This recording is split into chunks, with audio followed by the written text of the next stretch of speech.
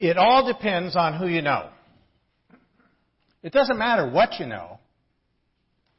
It's all about who you know. That's what matters. You can get ahead if you know the right people. After all, that's the way the game is played. Haven't you heard things like that before? And isn't that the way it works in many arenas of our society? And aren't there a lot of us who at some level have bought into that kind of thinking and operating? In general, we know it probably shouldn't be that way. And in particular, when somebody else who isn't all that great gets some big advancement or promotion or position, all because they had the right contacts in the right places at the right time, then we know it isn't fair. But when something can play out to our own advantage, because we know someone who can help something happen, we usually rationalize it in a slightly different way. And so we learn at an early age, it doesn't hurt to have some contacts in the right places. Certain contacts might help get a better job, which means more money, perhaps more influence and status. And maybe, if we climb to a high enough position, we'll be one of those persons who can help things happen for certain others who know who we are. And so the game continues. I'll bet everyone listening this morning has, at some time, thought of someone you know who could help you get what you want. Let's be honest. I know I have. And with business moving at the rate it is today, there's a lot of rushing with all the technological gadgets that we have to see who a person can get to do certain things for them, especially if it's the right person. It's a sophisticated form of, I'll scratch your back if you scratch mine. There's no question that knowing some people, knowing the right people, can really get you ahead in life. Now, I know that preaching this one sermon on community versus contacts isn't going to change that dynamic in the world. Just isn't going to change it. But I would like you to think a little bit differently this morning as you hear the sermon title, It All Depends on Who You Know. I want you to think about that a little differently this morning. I want you to think about it personally for how you live your life, and also from a justice perspective. I submit to you this morning that while we think we want those right contacts which will help us out when we need it, what we really, really long for, way down deep in our being, is community. Community. Where no one is better than anyone else, where no one is better connected than anyone else, and where there is no pecking order of importance, but all are accepted in the same way.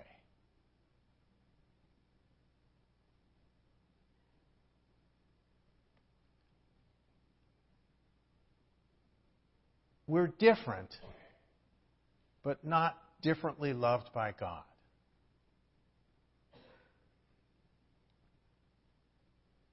A very well-connected and enormously successful business person, I won't use his name, some years ago called Christianity a religion for losers. A religion for losers. And without even realizing it, he apparently thinks to succeed, it's all about contacts, who you know, versus a love-based, caring, sharing community. Throughout these winter Sundays, we have been struggling with living the verses of Scripture as we engage the tensions, the presses and the pulls, the verses of life, as we're looking to the verses of Scripture for help in the midst of that struggle. And so far we've dealt with responding versus rationalizing, vibrancy versus vegetating, enthusiasm versus entertainment, and identity versus image. And of course today we're exploring community versus contacts. I'm convinced that as we live this particular versus, community versus contacts, indeed it does all depend on who you know. A minister had served a congregation for a long time, and he decided to move on to another congregation. So the church he was leaving decided to throw a big party for him and have a dinner honoring him. The committee in charge was trying to think of who could be the masters of ceremonies, and they wanted somebody in the community who was really well known and well respected, dignified, and well connected, somebody who would really give that kind of just that right feeling to it. And so they thought of a very eloquent man who had been a member of the church for a long time but hadn't been very active. And so he didn't even know the minister and his family very well, but they knew he would be so eloquent and well-spoken when he got up to do all the honors. And so when the occasion came, he stood up, and all he had was just one little note card in his hand, and he began this way. Dr. and Mrs. Jones, our beloved pastor and his wife, have served this congregation for many years. They have been unselfish and have given much on behalf of us all. And so, representing you, I want to thank Bob and Mary and their two sons, John and Barry, for all that they have given for this congregation. And we wish them well and a happy and fruitful future in their new congregation as they continue to serve our Lord and Savior, Jesus Christ. Now, that man in the story may have been well connected, but he wasn't very familiar with Christ. It all depends on who you know. Knowing Christ can make all the difference. All the difference. For those of us who take our faith seriously, this simple truth is more important than all the worldly contacts a person could ever have. There's a wonderful legend about a rich merchant who wanted to meet the Apostle Paul. And so he contacted Timothy. And Timothy went to great lengths to make arrangements for this wealthy man to visit Paul when he was in prison in Rome. Entering the jail cell, the merchant found a rather old man physically broken down. The merchant was amazed at Paul's personal peace and serenity, and they talked for a couple of hours. The merchant left with Paul's blessing and prayer, and outside he inquired of Timothy, "What is the key to Paul's power? I've never seen anyone like him in my entire life." "Haven't you figured it out?" asked Timothy. "Paul is in love. Paul is in love with Jesus Christ." Well, the man looked even more confused. "Is that all? Is that all?" And with a smile on his face, Timothy said, "Ah, but that's everything. That's everything." Or as the hymn writer Edward Mote expressed it, "On Christ, the solid rock I stand. All other ground is sinking sand." It all depends. It all depends on who you know. The closer we come to Christ, the closer we come together. It was Dietrich Bonhoeffer who said, Jesus Christ exists as community. Jesus Christ is not physically present in the world today, except as His body. And who's the body? We are. The church. For when we know Christ, we gain a vision of community where none have unfair advantage over another, but where all are important and valued equally. Different, but valued equally. The Greek word for community is koinonia, which has the root word koinos, meaning common. Common. You see, Christians in partnership and community are not extraordinary, but ordinary. Common. Our participation with Christ is not exclusive, intended as a way of sharing God's love with all people. That's what it's about. Sharing God's love with all people, not just some. To know Jesus, to lift Him up for others, was a vital tradition in the early church communities. When describing the early Christians to Emperor Hadrian, Aristides wrote, "They love one another. They never fail to help widows. They save orphans from those who hurt them. If they have something, they give freely to the person who has nothing. If they see a stranger, they take him or her in, as a brother or sister in the Spirit of God." In this context, I want you to listen again to our brief scriptural verses which encourage us to live the verses of Scripture, this tension in life of community versus contacts. For it all depends. It really does all depend on who you know. We who are strong ought to put up with the failings of the weak and not to please ourselves.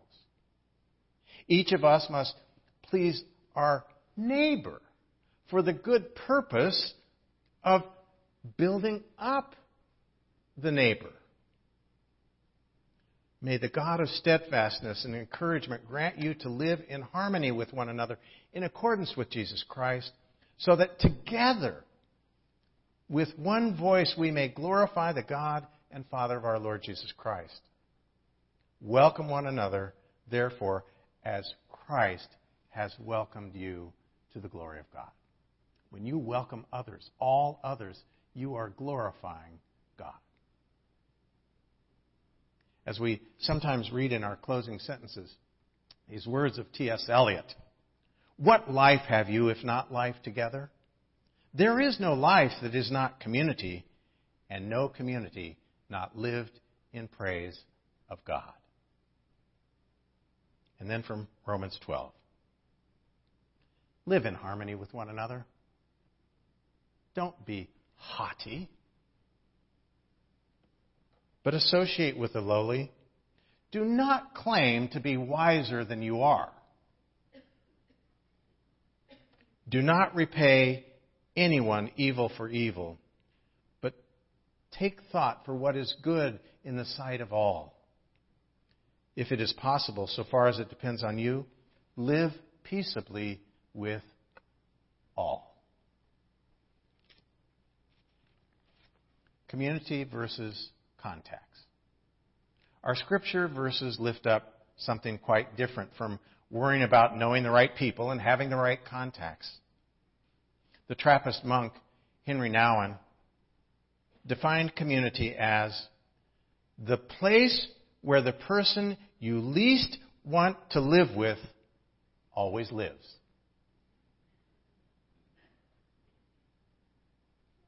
Wow. That's pretty tough, isn't it? But it's full of truth. Gospel truth. A lot of what we often mean by community today seems to be people like me. That's community if I can be with people like me. People who are my age, my background, people that I like to be with, people who think like I do. That's community. That's not community, friends. That's a club. We hunger for community, but we define it as similarity, and often as not pack our bags when people fail to measure up to our expectations. I like Nouwen's tough reminder, and it's a good one to keep in mind as we seek to have community in the church. Community doesn't mean that I will always be with people that I find pleasing to me. I mean, Lord knows, sometimes I don't even find myself pleasing to be with. Nor at its best has community in the church meant similarity. In fact, in the church, the world's distinctions are caught up and transcended into a new reality. Paul wrote in Galatians 3, "In Christ there is neither Gentile or Jew, slave nor free, male nor female," and I would add those who are well connected or those who aren't well connected, but they're all part of a new creation. So when someone says to you, it's not what you know, it's who you know that matters, I want you to just think to yourself, yep, that's right. And when they say you can't get ahead with having the right contact, simply say to yourself, by faith, it all depends on who you know. And for me, it's Christ. For me, it's Christ. Friends, right here, today, right now, no one is better than anyone else. We are all God's children and part of God's community, where all of us are of important value. And that's what really matters.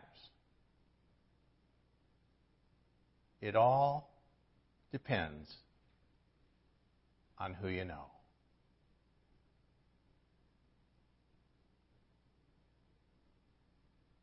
It really does. Amen.